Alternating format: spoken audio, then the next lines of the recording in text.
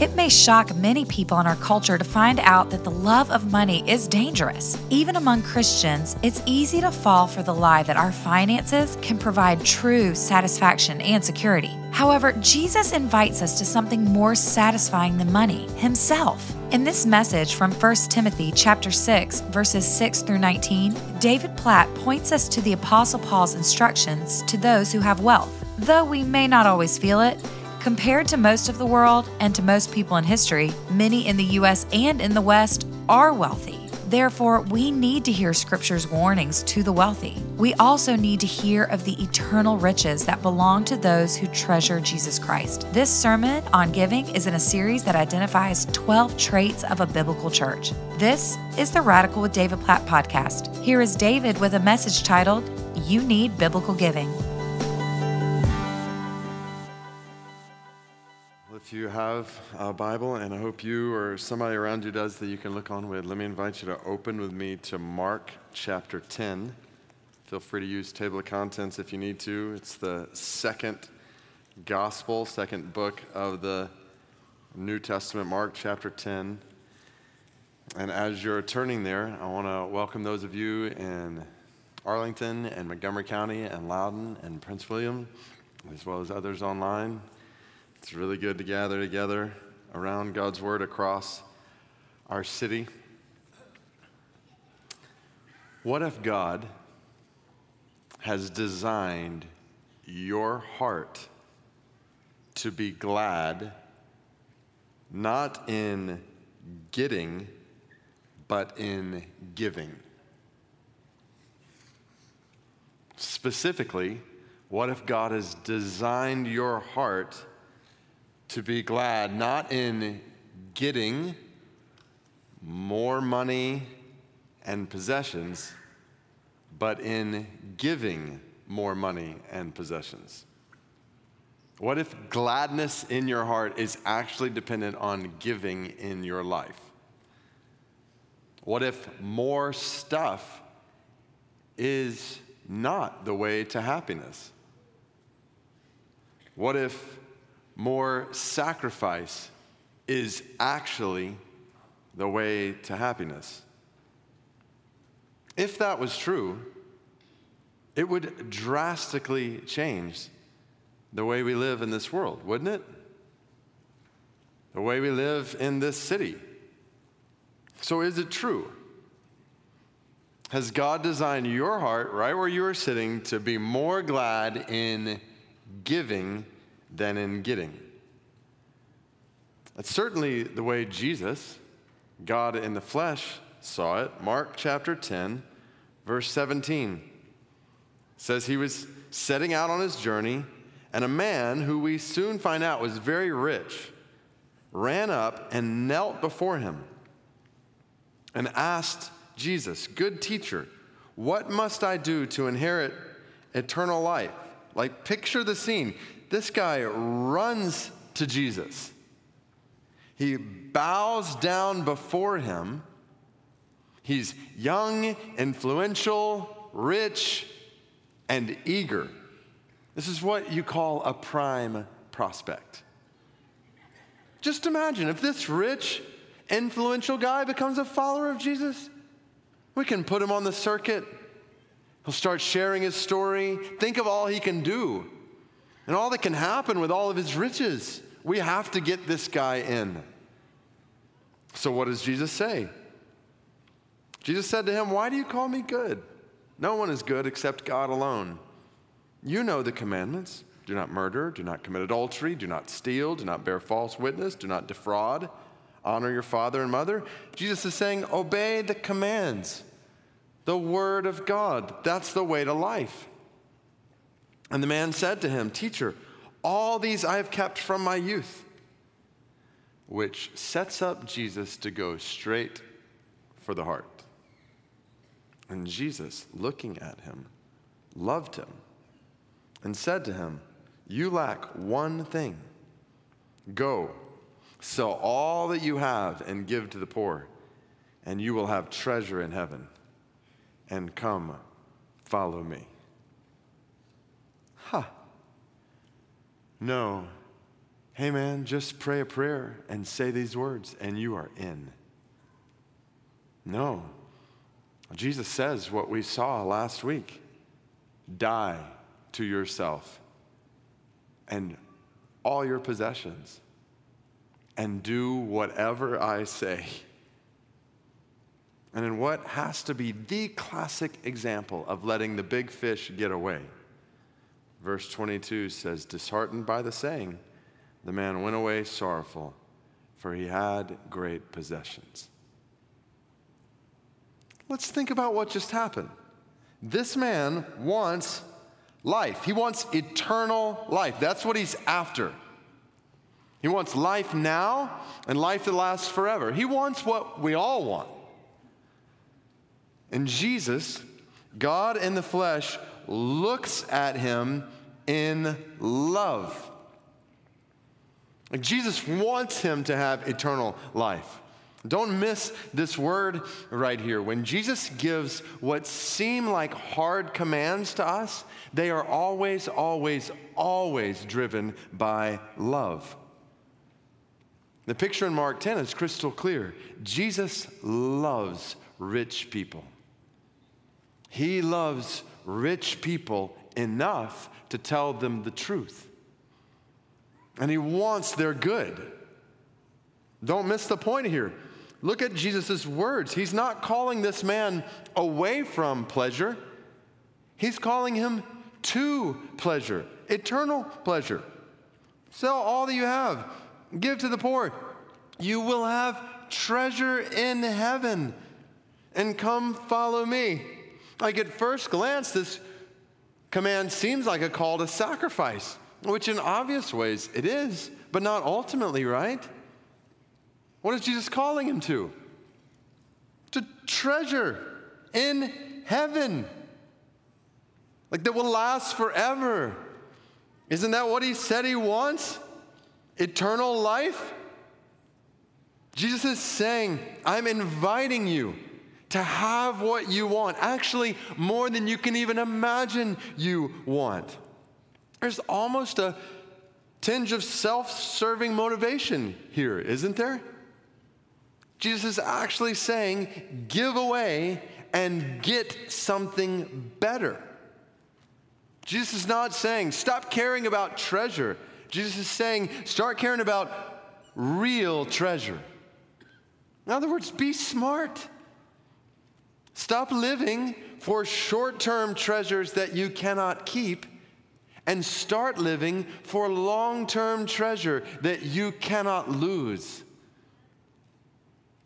We're about to see in God's word that living for more stuff in this world is deceptive and dangerous and deadly.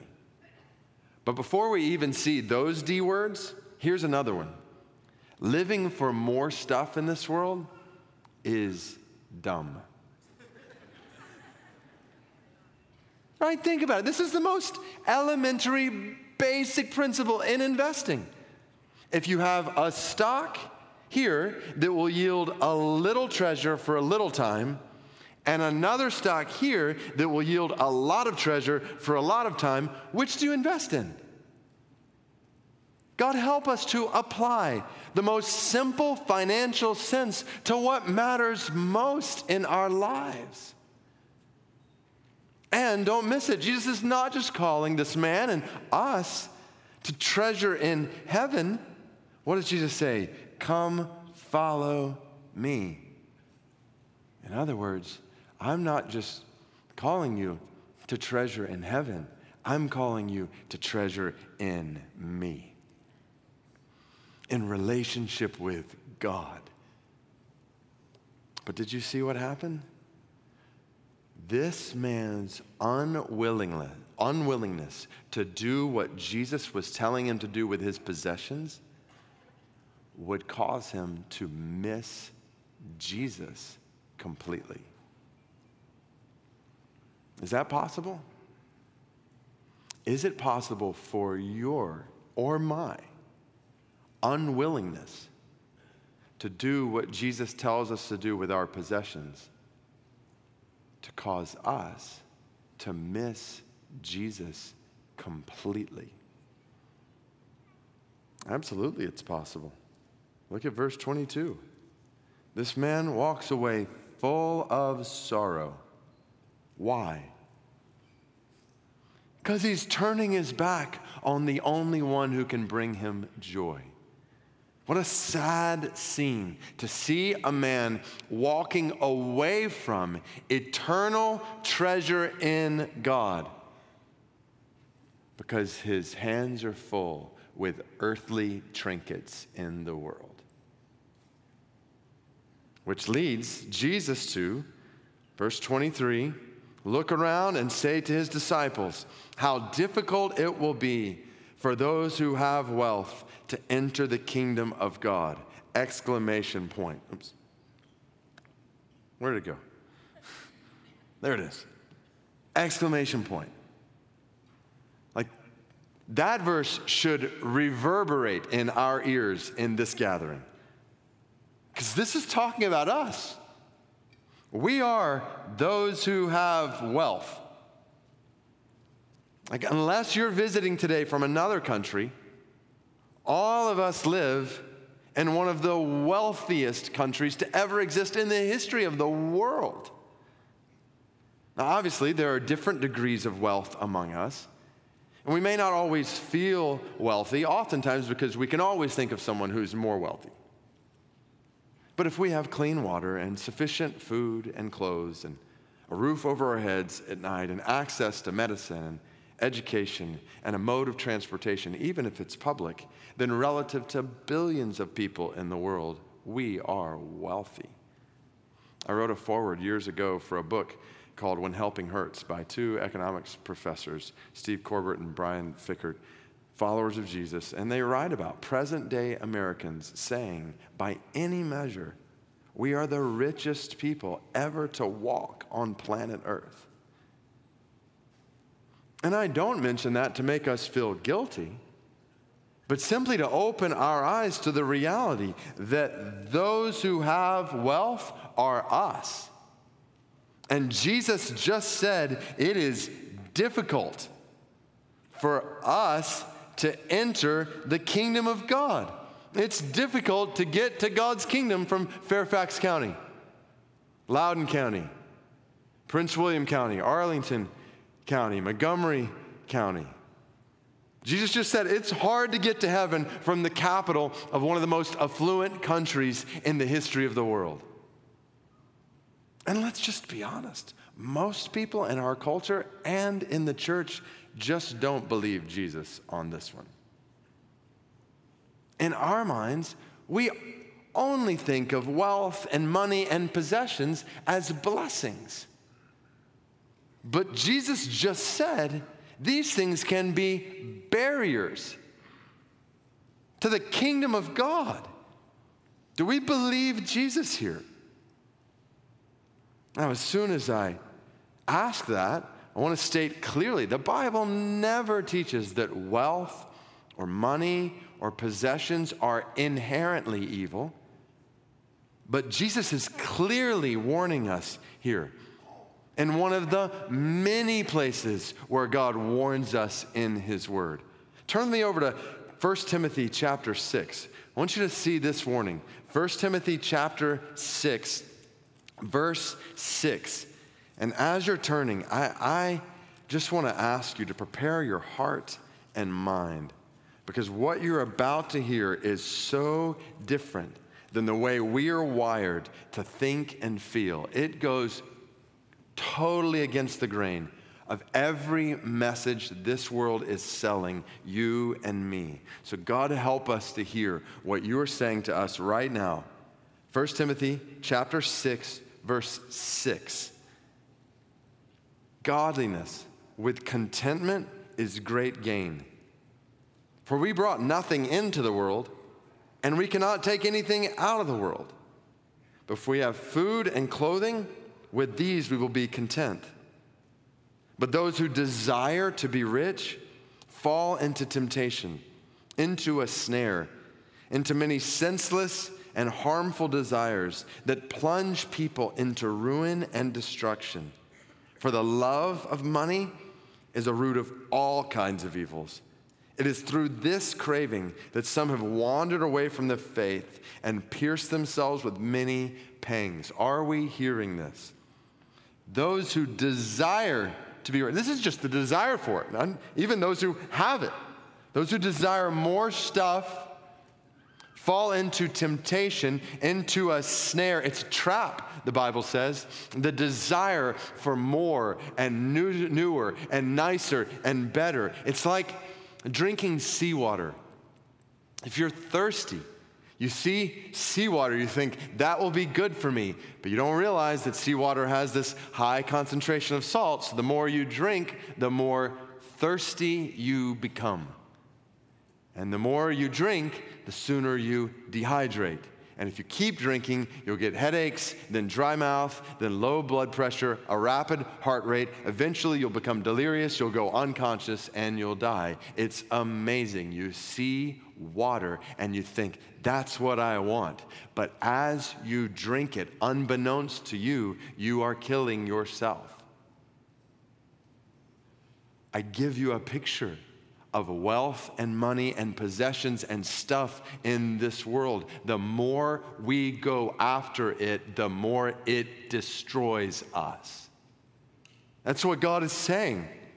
This constant desire for more is deceptive and dangerous and ultimately deadly. And that's not too strong a word. God is telling us right now through His Spirit, His word, that the desire for riches plunges us into ruin and destruction and pierces us with many pangs. Who wants that?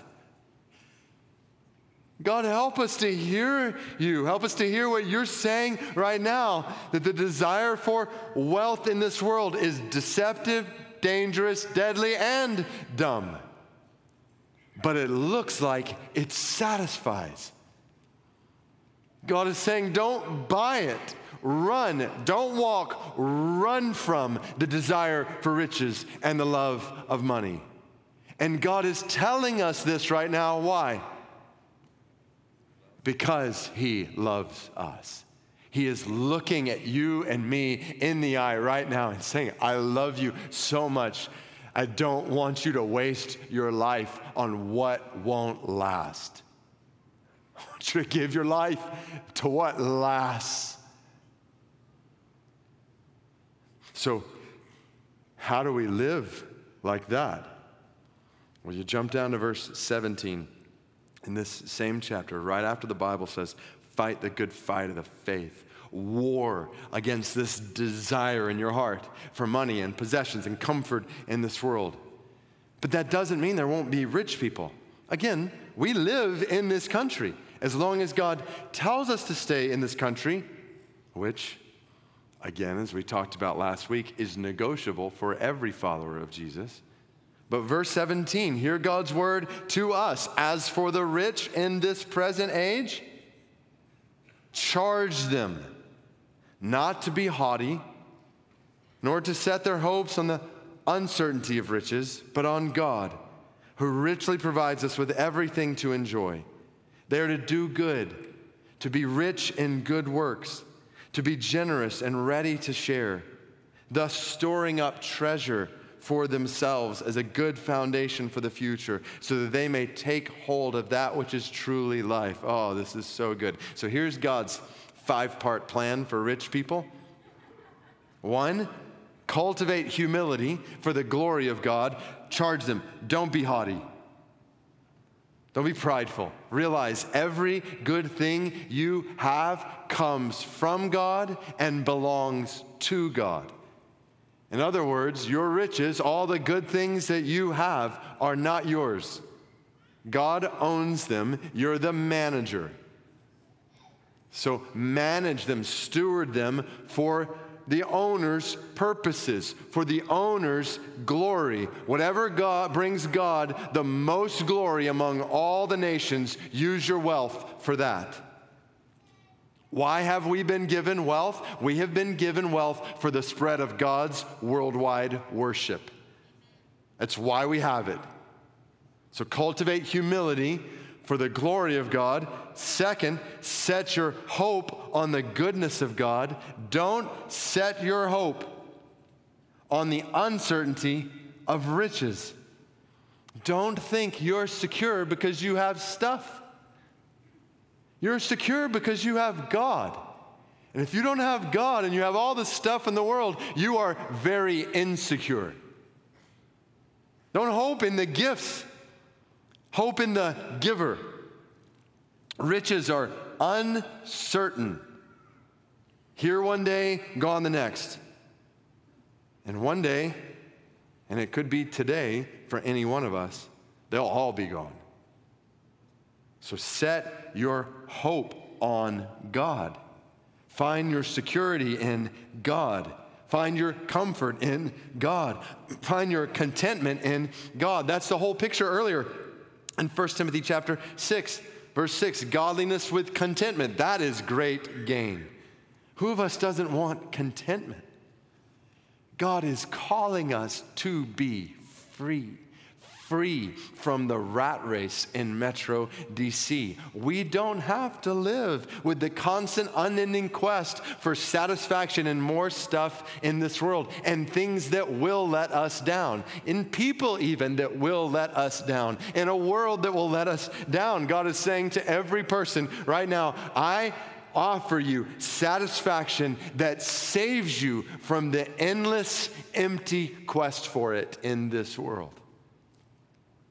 Did you read Psalm 103 in our church Bible reading plan this last week? First, Psalm 103, verse 3. Bless the Lord, O my soul, and forget not all his benefits, who forgives all your iniquity, who heals all your diseases, who redeems your life from the pit, who crowns you with steadfast love and mercy, who satisfies you with good so that your youth is renewed like the eagles. I'm reading that whatever morning it was, and I'm like, that's a 5-point sermon right there. What are the benefits of God? Well, I'm glad you asked. He forgives all your iniquity. He heals all your diseases. He redeems your life, makes you totally new from the pit. He crowns you with steadfast love and mercy. Like, that's your crown. And he satisfies you with good. Don't put your hope in stuff. Put your hope in God. For all who are visiting here today, exploring Christianity, we invite you to put your hope in God. He is better than all the best stuff of this world put together. God loves you and us so much that even though we have sinned against God, he has come to us in the person of Jesus. He has died on a cross, risen from the grave, so that anyone, anywhere who trusts in Jesus will be forgiven, healed, redeemed, crowned, and satisfied with the goodness of God for all of eternity. We invite you, put your trust in Jesus. And when you do, and for all who have, let's live different than the rest of this world. We have not set our hope on riches. We've set our hope on God, which frees us from running after all the stuff this world offers. Which leads us back to 1 Timothy chapter 6, verse 18, where God's plan for the rich continues. Number 3. Give generously. This is God saying they are to do good. Be rich in what? In good works. Be generous. Be ready to share. At which point, many people may ask, okay, so how much am I supposed to give? But that question misses the point. God is saying, give generously. Which means we don't ask, how much am I supposed to give? We ask, how much can I possibly give? If your heart is designed by God to be glad in giving, then give generously. for your good, for others' good, and for God's glory. Win, win, win. People say, okay, well, does that mean a tithe? And we don't have time to do a whole Old Testament study this morning, but to summarize, and keep in mind that Israel was an entire nation. When you read Leviticus 27:30, you see that God commanded that a tithe, a tenth, 10% of all the produce of one's land and flocks should be given to the Lord. And then in Deuteronomy chapter 14, verse 22 and 23, we see that another tithe was taken to support festivals and celebrations among God's people. So that was a second tithe, a second 10%. Then when you get to Deuteronomy chapter 14, verse 28 and 29, in the third year, another tithe was taken, another tenth that would be distributed to the poor, the marginalized, strangers, the fatherless, and widows. So when you add all of that up for the people of God in the Old Testament, you actually had 2 tithes given every year, about 20% of their income, then another tithe given every 3 years. So the average total came to about 23% per year. And even that wasn't the sum of their giving. That was only a part. On top of the tithes, they had first fruit offerings and free will offerings. At one point in Exodus chapter 36, they were giving so generously that Moses had to tell them to stop giving. So with that background in the Old Testament, we turn the pages into the New Testament, and we don't see a specific command to tithe. Instead, we see example after example of going above and beyond a tithe. As soon as the church starts, Acts 2:45, they were selling their possessions and belongings and distributing the proceeds to all as any had need. Acts 4:34, there was not a needy person among them, for as many as were owners of lands or houses, they sold them and brought the proceeds of what was sold and laid it at the apostles' feet, and it was distributed to each as any had need. In other words, once we turn the pages into the New Testament, a new covenant, Jesus has come, he's died on the cross, he's risen from the grave, the Spirit of God now lives in his people. We don't see less giving, we see more. So if you're looking for what the Bible says about how much we give specifically, the way I would describe it is, it seems like when it comes to giving generously, the tithe is the floor of Christian giving. And I say it seems like because, as I mentioned, we don't have a specific command, but we do have a picture that makes it seem like the tithe, giving a tenth of your income, is not the ceiling of Christian giving. It's more like the floor, where it starts. And then based on what we see in the Bible, it sure seems like the sky is the limit of Christian giving.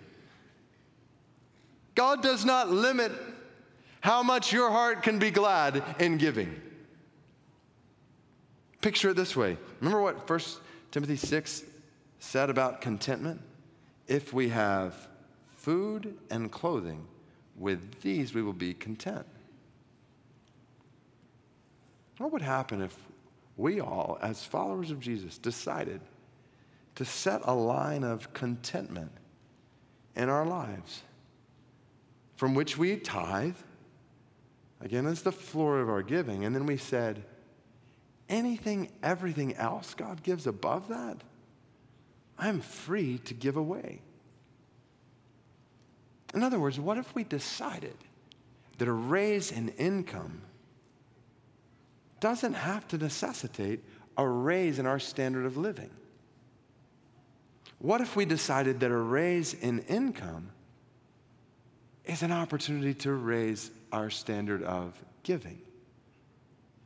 This is John Wesley in church history saying Christians should give all away but the plain necessities of life. That is, plain, wholesome food, clean clothes, and enough to carry on one's business. Any Christian who takes for himself anything more than the plain necessities of life lives in an open, habitual denial of the Lord, and he has gained both riches and hellfire. Well, that's strong language. But he backed it up with his life. In 1731, Wesley began to limit his expenses so he would have more money to give away. He records how one year his income was 30 pounds, his living expenses around 27, 28, so he had 2 or 3 pounds to give away. The next year, his income doubled, but he still lived on 28 pounds. He now gave 32 pounds away. In the third year, his income jumped to 90 pounds. Again, he lived on 28, giving 62 away. The fourth year, he made 120 pounds. He continued to live on 28 and gave 92 pounds away to the poor. Wesley continued this practice throughout his life. Even when his income rose into the thousands of pounds, he lived simply and quickly gave away his surplus money. One year, his income was slightly over 1,400 pounds. He gave away all but around 30. He was afraid of laying up treasures on earth. So the money went out as quickly as it came in. When he died in 1791, the only money mentioned in his will was the miscellaneous coins found in his pockets and dresser drawers. Most of the 30,000 pounds he had earned in his lifetime, he had given away. That is a weird way to live in this world. Why did he do that? I suppose it's because he believed the Bible, that godliness with contentment is great gain. And he believed God when God said, give generously. What if we did this in our church family? We have a $20+ million budget. If we were actually giving the way God is calling us to give, our budget would easily be 2-3 times that as a church. Just dream of all we can do in our city and around the world for the spread of the gospel and the glory of our God and the good of our hearts. 1 Timothy chapter 6 says, give generously and invest eternally. Store up treasure for yourself as a good foundation for the future. Let's just be honest. What we're talking about here sounds extreme, radical, crazy in this world. But that's kind of the point, isn't it? When we follow a king who said, do not lay up for yourselves treasure in this world, where moth and rust destroy, and where thieves break in and steal. Lay up for yourselves treasure in another world, where neither moth nor rust destroys, and where thieves do not break in and steal. So the question is, which world are you living for? Imagine with me for a moment that your home is in Australia. We have a family in our church group from Australia. Imagine you come to the United States for just 1 month, where you live in a hotel room that has everything you need. And imagine there's a rule that you can only carry one thing back with you to Australia on your flight home. The only thing you can carry is money. So you can earn, and you actually have a lot of opportunities to earn money in America. You can even send deposits back to the bank in Australia. But that's all for the month you're here. So here's my question for you. If that were the case, would you take any money you make and start buying expensive furnishings and extravagant wall hangings to put up in your hotel room? Would you focus all your time on making that hotel room as great as possible? I'm guessing you wouldn't. Why not? Because your time here is so short. You know you can't take any of those things with you. It's just a hotel room for a month. So if you're wise, yes, you'll cover your needs here, but you won't invest money into your hotel room when you can send it home. I give you, Christian, a picture of your life in this world. You're only here for a little while. 70, 80, 90 years?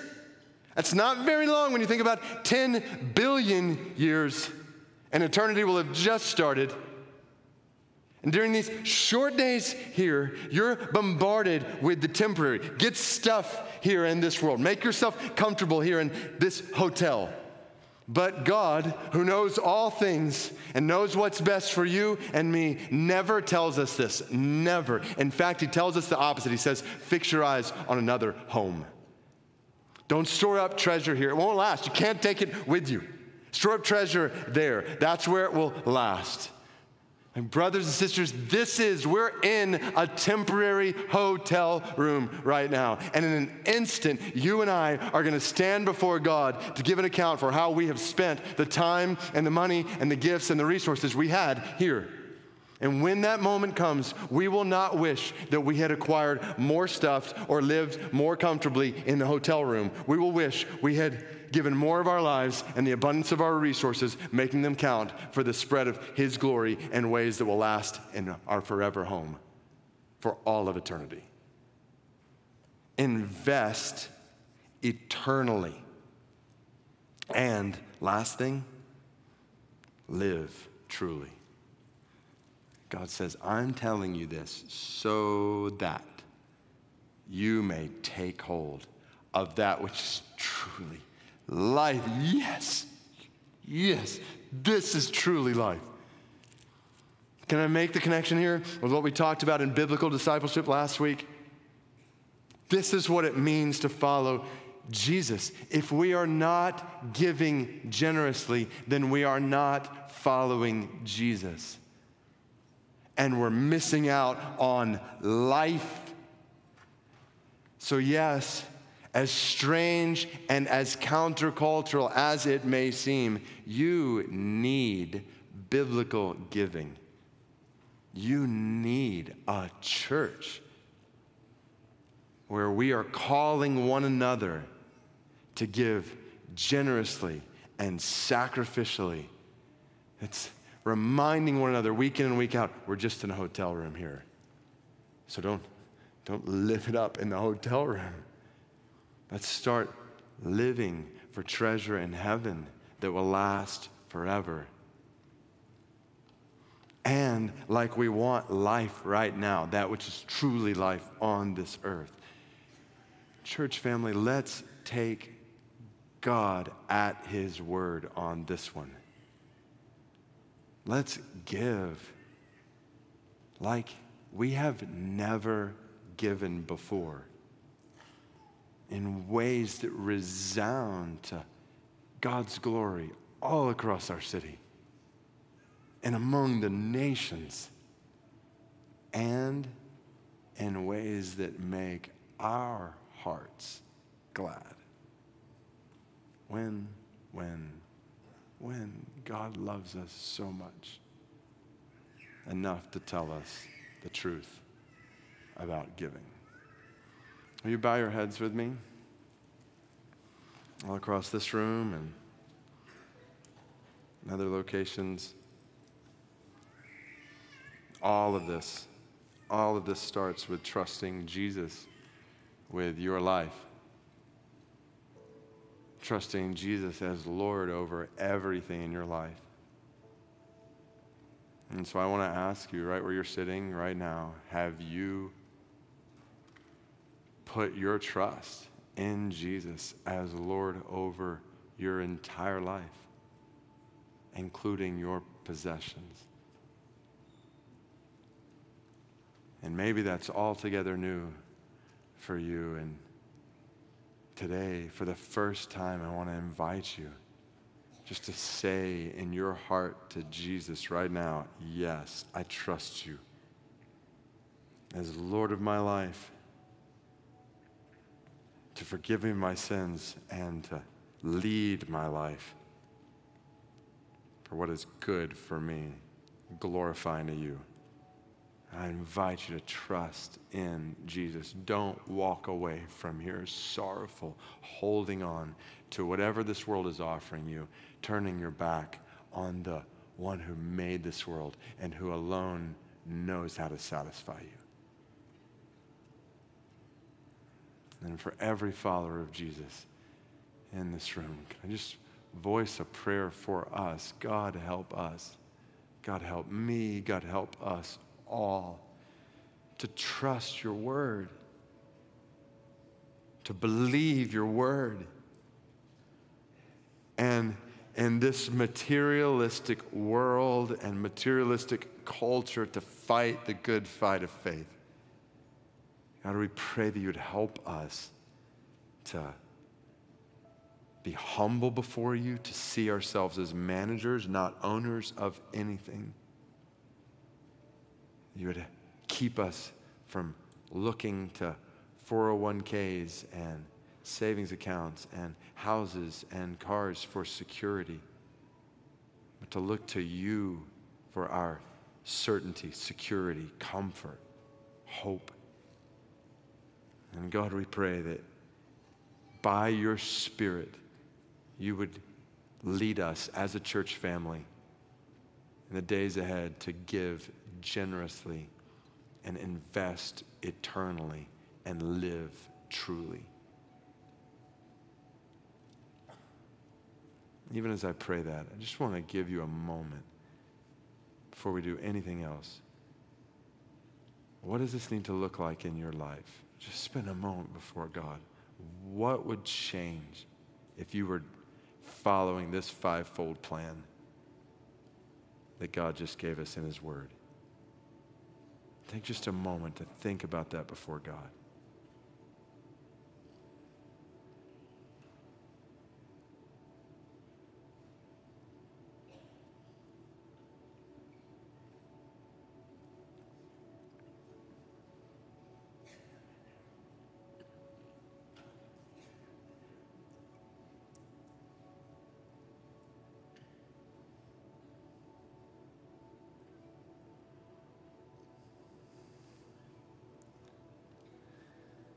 Oh, God, help us not just to hear your word today, but to do what it says and to experience life according to your good design for us.